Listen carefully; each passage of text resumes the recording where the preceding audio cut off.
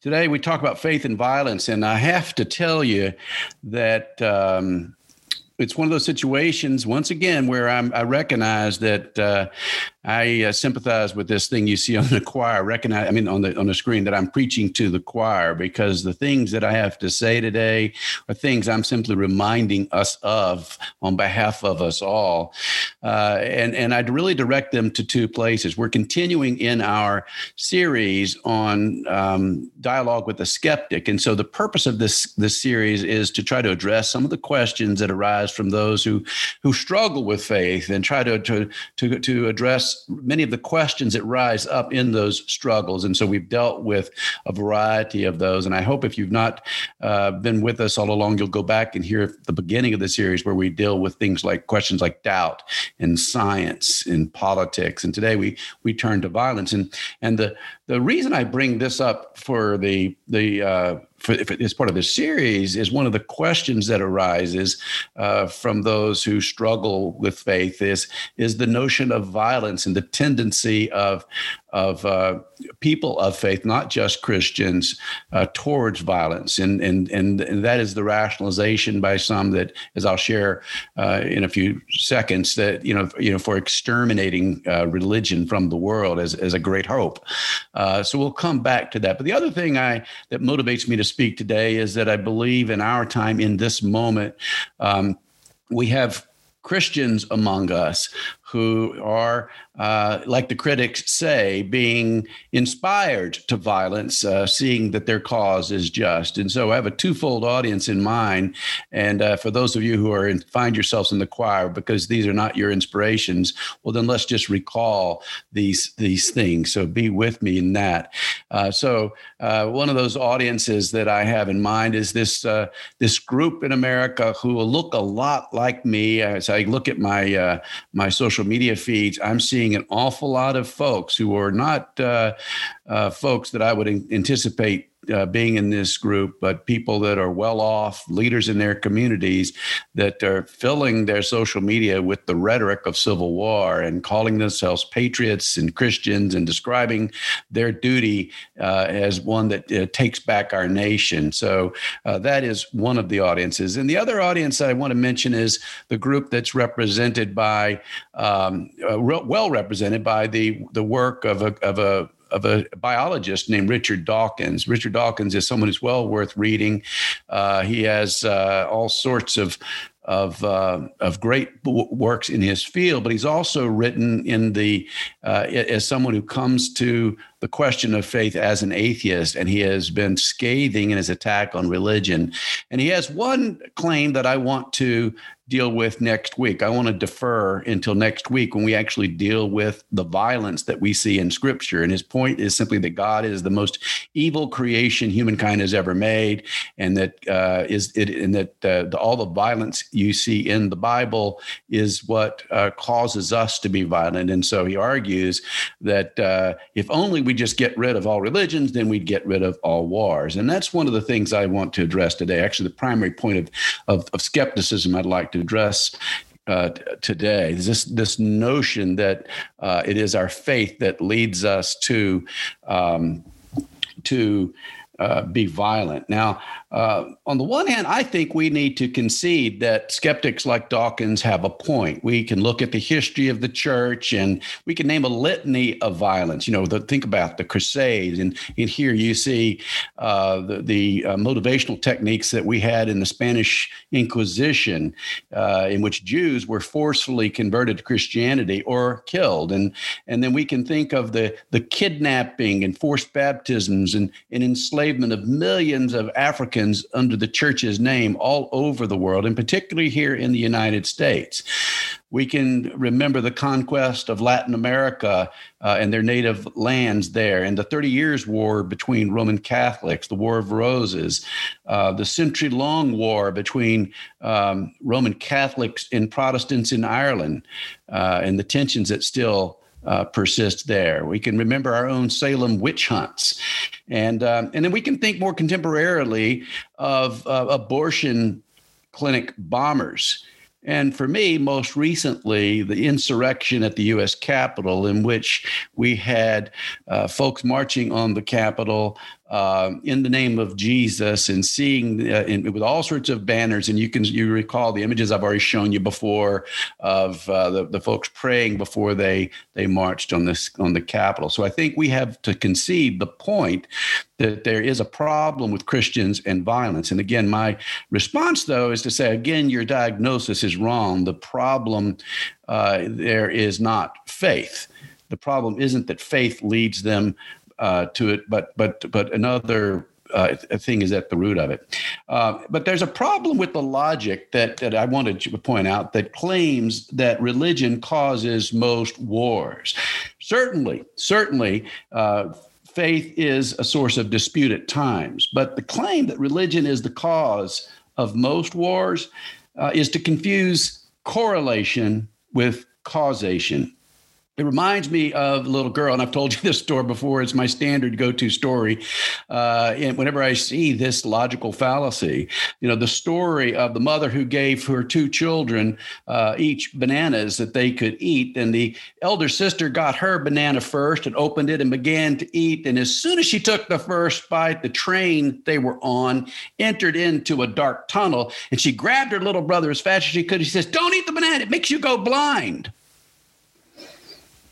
And then, and that just illustrates that there is a problem when we don't recognize there's a difference between correlation and causation. A man observed a basketball team that had two redheads. Both of them were a foot taller than all the other non-redheads on the team.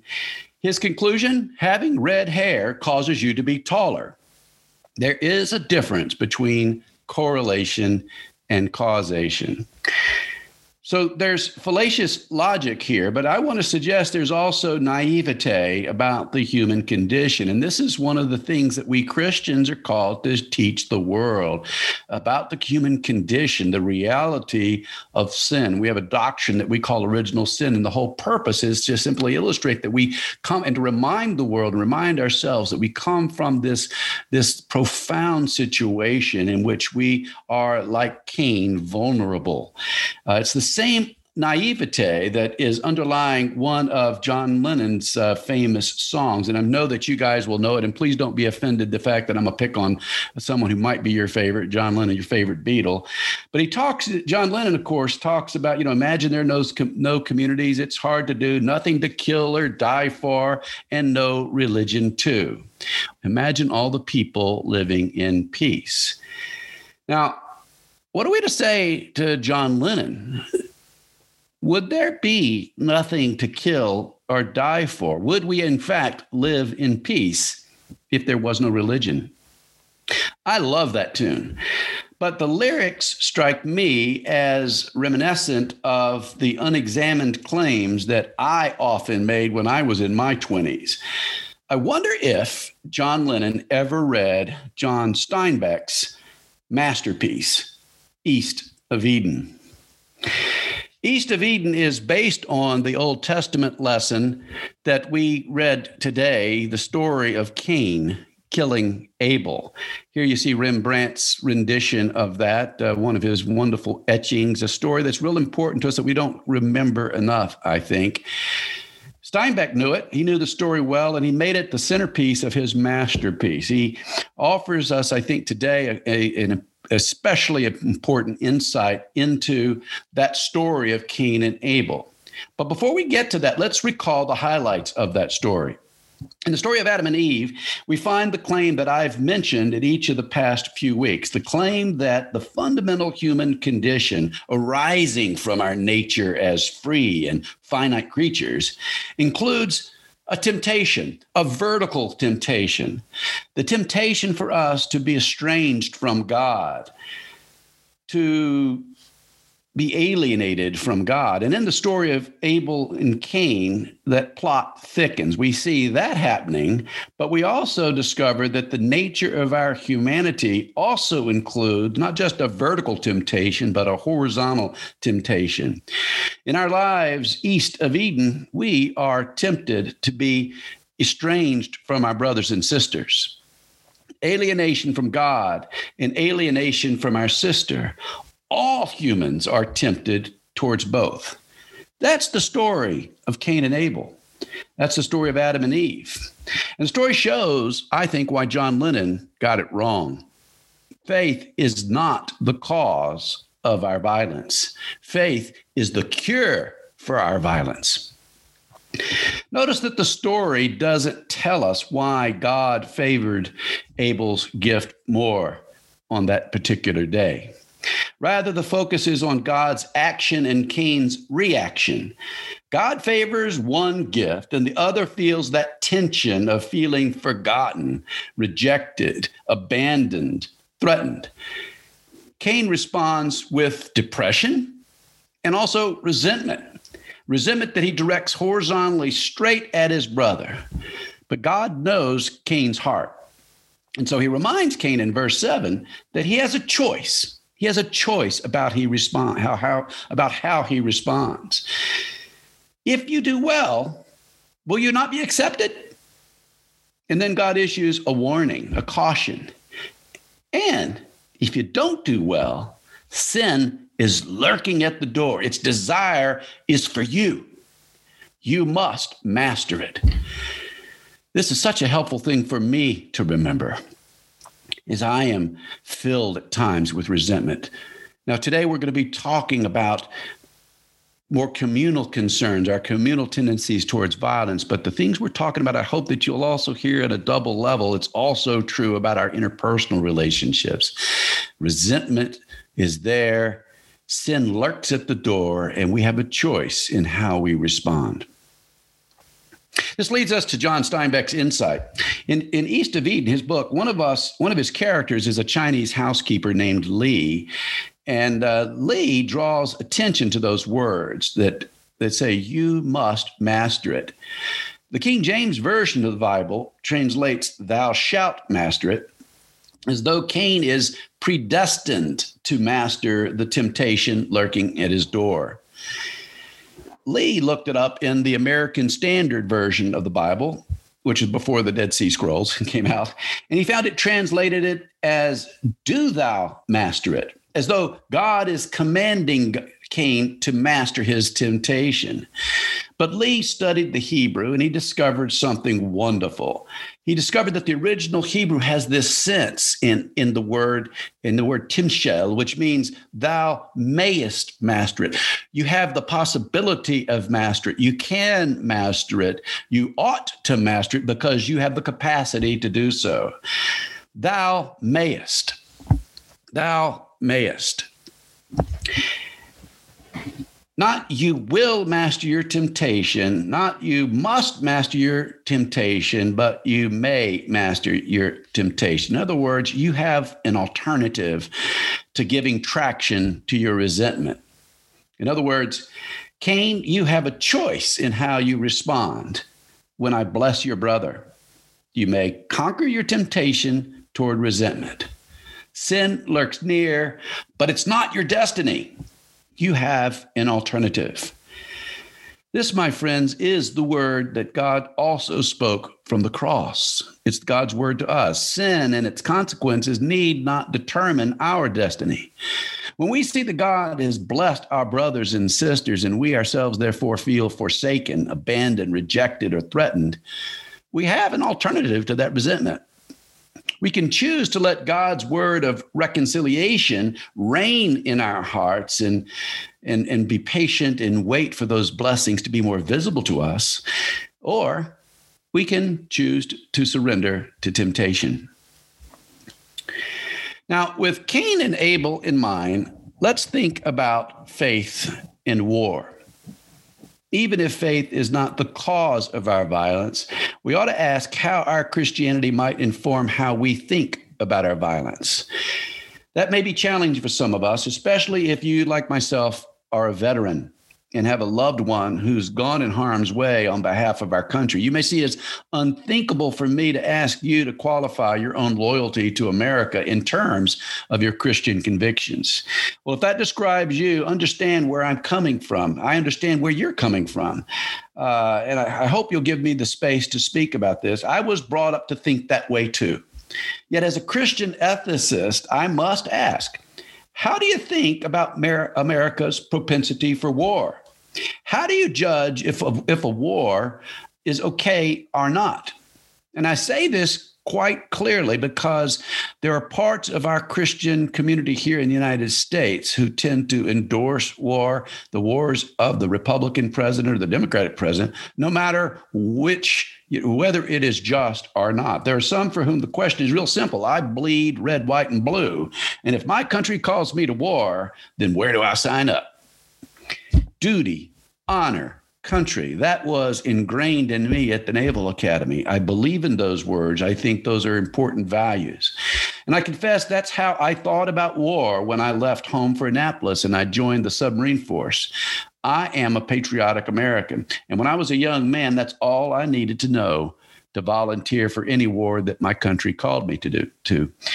But in contrast, many thinking people learned to think about war in terms of what's known as just war criteria. For example, many baby boomers distinguish between World War II and Vietnam. World War II was just because we were attacked by the Japanese, one might say, and it seems right to go to war in self-defense. Others might point to the Holocaust and justify our bombing of Germany, our just incredible bombing of Germany, even though we went to war with Germany before we knew about the Holocaust. I'm oversimplifying here in order to illustrate that just war criteria were discerned by the medieval church in order to help Christians discern what their response should be when the nations call the people to wage war. In this view, in this teaching, Christians are not to offer unqualified support for the nation's wars, but are to discern whether or not such support is warranted on the basis of whether or not the war is just. And that's what we do when we distinguish between the World War II and Vietnam. Now, imagine a checklist by which we identify circumstances in which we are loving our neighbors best by delivering them from evil that threatens them. For example, just as a Christian might claim that he's justified in using violence in order to protect his wife or child from assault, a Christian might claim that we are justified in waging war in order to halt genocide in Rwanda, or to respond to an attack on the World Trade Towers, or to resort to violence to obtain the free and equal and exact justice for former enslaved peoples, or to resist a perceived threat in our country to take away cherished freedoms by self-named Christian patriots. This all can seem quite reasonable to us. After all, who would argue with the claim that we ought not just sit here and let maniacs murder innocents? The basic view of the just war perspective is that it would be nice to wage peace, but at times, in order to be effective in saving the innocents, we have to wage war. We have no other alternative. And so we call our youth to service, and we help them to see that it may be necessary for them to sacrifice their lives for their country. And we celebrate and pledge never to forget those who do. Just war thinking has a long tradition within Christianity, going all the way back to the Crusades. And it certainly is more morally sensitive than the blind loyalty to our government that I had as a youth. But I ask us to wrestle with some potential difficulties with it. And the first one of those is this: the justice that just war thinking seeks is always dimly seen, as through a glass darkly. It's not all that clear to us. There are some things that are yet unseen, as our epistle to the Hebrews mentions today. All too often, justice is whatever the group with the most power says it is. And so the justice seeking that justifies our wars all too often looks like Cain and Abel, the elimination into nothingness of the weaker, so that the claims of the more powerful are justified. To the young mother with a babe on her hip and no food to feed her children because of the tanks and bombs and missiles that transformed them into refugees, well, claims that our violence is morally justified ring hollow. The second concern is this: A culture which intentionally teaches its children that they honor God or they gain honor for themselves by sacrificing their lives for the country lives precipitously on the edge of becoming an imperial cult like Rome or like ancient Israel did. The difference would be that instead of offering a blemish-free bull for sacrifice, we'd be offering our own children. That may not be a problem for some, but for Christians, I think it ought to raise questions about whether our sacrifices actually glorify God or please God, even when we justify the blood that we spill by saying war is our only option. The third concern is this: if we really believe that Christ's sacrifice is sufficient for the salvation of the whole world, then why would we think it's necessary for us to sacrifice our young men and women in order to save the world? This is the doctrine of American exceptionalism, a false doctrine that we need as Christians to critique. This idea that we American Christians are especially linked in some way in the line of a role with that of the Messiah, seeing it as our role to save the world, and that we have been specially designated in history to be the leaders in saving the world, seeing it as our role to make the world turn out right. And confusing our participation in war with our participation in Christ. That's the doctrine of American exceptionalism. And it's just our way of expressing our own idolatry. And so another concern, because no, we are not a messianic nation. We are a blessed nation, one among many, a nation that's full of great strengths and also some profound weaknesses that we are seeking to cure. I mention all these concerns because the church, I believe, has a role to play in our nation. We Christians individually and corporately have a role to play in our nation. And that role is to speak the prophetic word we have received about the reality of the world. It's not the task of our nation to make the world turn out right. We believe that God has already done that and is doing that here and now. That's the very meaning of the cross and resurrection. God has defeated evil and death, a victory in Christ that is present and manifest as the kingdom of God. That's what we've been given to proclaim. The reality of the kingdom of God means that America need not and must not see itself as a messianic nation. America is greatest when it is the servant of all and not the master. For as Christians, it's good for us to remember that the task of Christians is not to make the world turn out right either. Our task is simply to be faithful. In the times when we are tempted towards violence, being faithful mostly means being patient as we trust in God, living together as a people quick to forgive, precisely because we ourselves are forgiven. Patience is a key virtue because our living together in Eucharistic nonviolence is itself the alternative that God has given us to violence.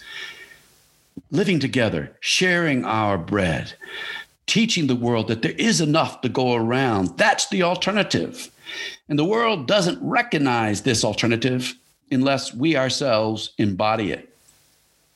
Our task is not to make the world turn out right, because that's God's role. Our task is to be that faithful alternative to violence so that the world knows, as God reminded Cain, that we always have a choice. We always have a choice, no matter how dimly we see it.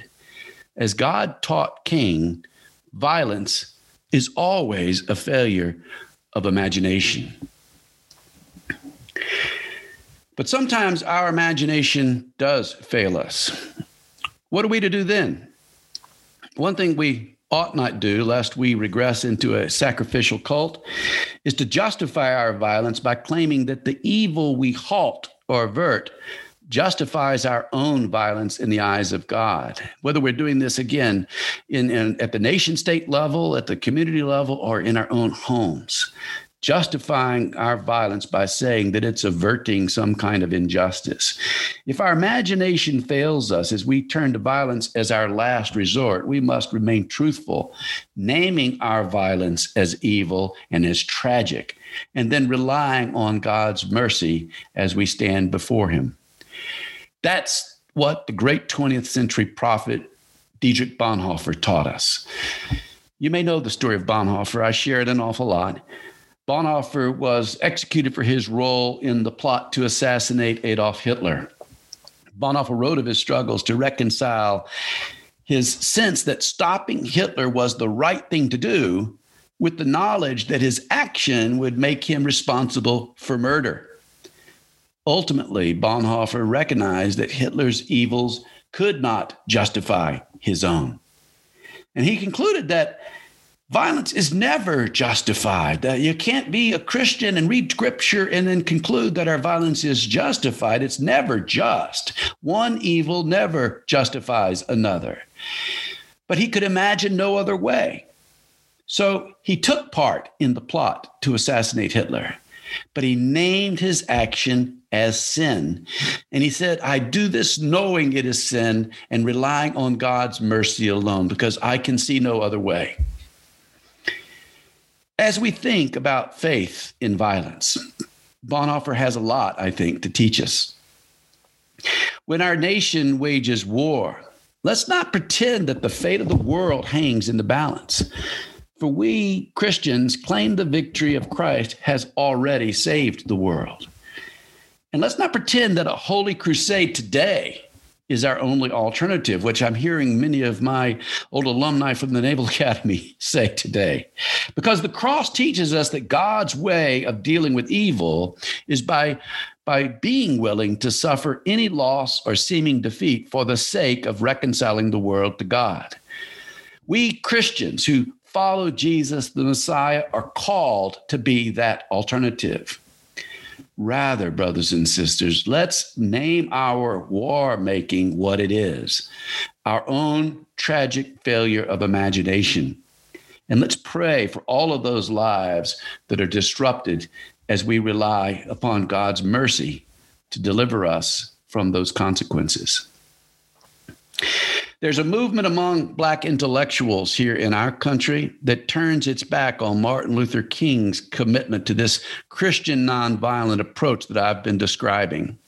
I hope you recognize what I've been describing is actually something that he reminded us of. This approach that he took to demanding of our country our recommitment to what Lyndon Johnson called full and exact and equal justice. And this group of Black intellectuals are claiming it's time for violence in the streets. Now, there's also a movement in our country, as I mentioned at the beginning, to take back our nation with violence. Take it back from those whom, in pursuit of that full and exact and equal justice, are pursuing policies that the self-proclaimed white Christian patriots see as an attack on their individual freedoms. They're taking away their freedoms in order to give these other guys justice, and we can't let them take away our freedom. That's basically the rhetoric. Each movement encourages us to lose our patience. Each group, like Cain, recruits folks who were boiling over with resentment, feeling the tension of feeling forgotten, rejected, abandoned, threatened. And each group says that they see no choice but to resort to violence to obtain the security that they desire. If only they could imagine, it isn't hard to do. On April 7th, 1994, a plane carried the presidents of Rwanda and Burundi, and it was shot down. And the next day, the Rwandan genocide began. In 100 days, I want you to hear this number, 800,000 Tutsis and moderate Hutus were slaughtered. They were slaughtered by Hutu militias and ordinary Rwandans. A 16-year-old girl was not home that day because her family sent her away to get milk from the place where they grazed their cows. When she returned home, she discovered that every member of her family was dead. In all, 12 of her family members were hacked to death with machetes and swords. She fled to the fields and hid there, and then ultimately left for neighboring Burundi to survive what became the Rwandan genocide. One of her Hutu neighbors, named Asiri, formed at the village center and then went with the mob house to house, massacring any Tutsi that they could find. Me, I used a machete, he said. I went to hunt for the Tutsis so that we can kill them because the government told us that they were enemies so that they should be killed. One day, his group killed 7 people. He and about 200 other men in his village formed up and killed their victims with different weapons, swords, machetes, and even Rwandan traditional spears.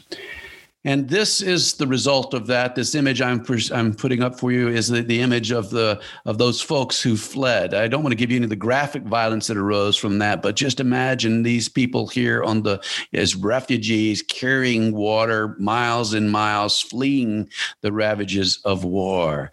Hard for them to see the justice in any of this.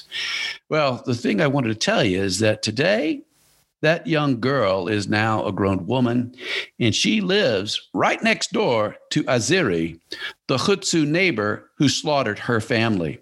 They live in a village consisting entirely of the victims of that genocide and those who slaughtered their families, a place that in Rwanda is called Reconciliation Village, which was started by an Anglican priest after meditating upon the meaning of the cross. The path to forgiveness was not easy, residents say. I didn't think I could forgive, Mukamana says, until I heard that priest's message. Now, that girl is fond of elderly Atsiri. She often stops by his house to chat. Residents say their ability to forgive is rooted in Christian beliefs. These people killed my parents, the Rwandan woman said. It's not easy for me to forgive them, but God forgave. I must do the same. Forgiveness, reconciliation, the space to flourish. The foolishness on the cross we are called to preach. The sin of violence against our brother need not be our destiny. Thou mayest. Faith is not the cause of our violence. Faith, my brothers and sisters, is the cure. In the name of the Father, and of the Son, and the Holy Spirit, amen.